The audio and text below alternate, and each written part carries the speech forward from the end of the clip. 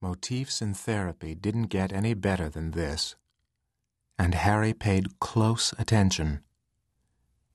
You weren't dreaming? No. I was awake. I couldn't sleep, and I'd gotten up for a glass of water. Then I started walking around the apartment, just pacing. I felt frantic. I lay back in bed, and the voice, Pete's voice, said that it was my father's ghost. What did he say?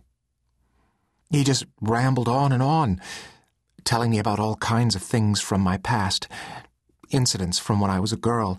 I'm not sure. It was hard to hear. And these were things your husband knew? The voice sounded sort of like Peter's. Anyway, who else would it be? She laughed, her voice nearly a cackle. It could hardly be my father's ghost, now could it? Maybe he was just talking in his sleep. She didn't respond for a minute. See, that's the thing. He wasn't in bed. He was in the den playing some video game. Harry continued to take his notes. And you heard him from the den? He must have been at the door. Oh, Doctor, I know it sounds ridiculous. I know it does. But I think he was kneeling at the door. It's right next to the bedroom, and was whispering. Did you go into the den? Did you ask him about it?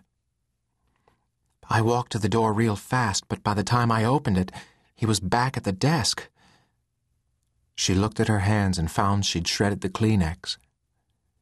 She glanced at Harry to see if he'd noticed the compulsive behavior, which of course he had, and then stuffed the tissue into the pocket of her expensive beige slacks. And then?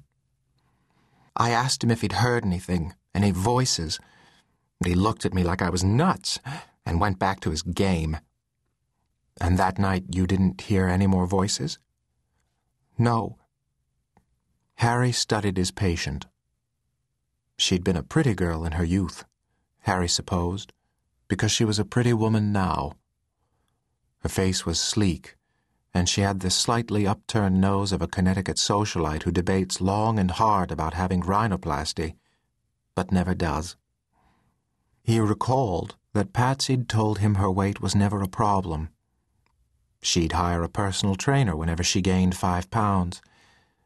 She'd said, with irritation masking secret pride, that men often tried to pick her up in bars and coffee shops. He asked, "You say this has happened before? Hearing the voice?"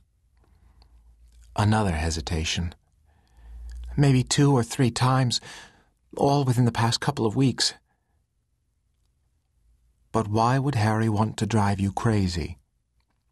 Patsy, who'd come to Harry presenting with the classic symptoms of a routine midlife crisis, hadn't discussed her husband much yet. Harry knew he was good-looking, a few years younger than Patsy, not particularly ambitious.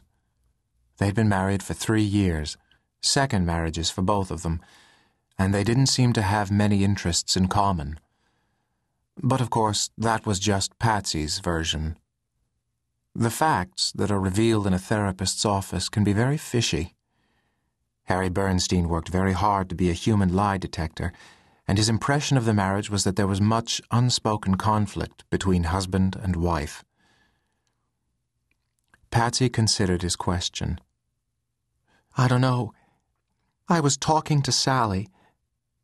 Harry remembered her mentioning Sally, her best friend. She was another Upper East Side matron, one of the ladies who lunch, and was married to the president of one of the biggest banks in New York. She said that maybe Peter's jealous of me.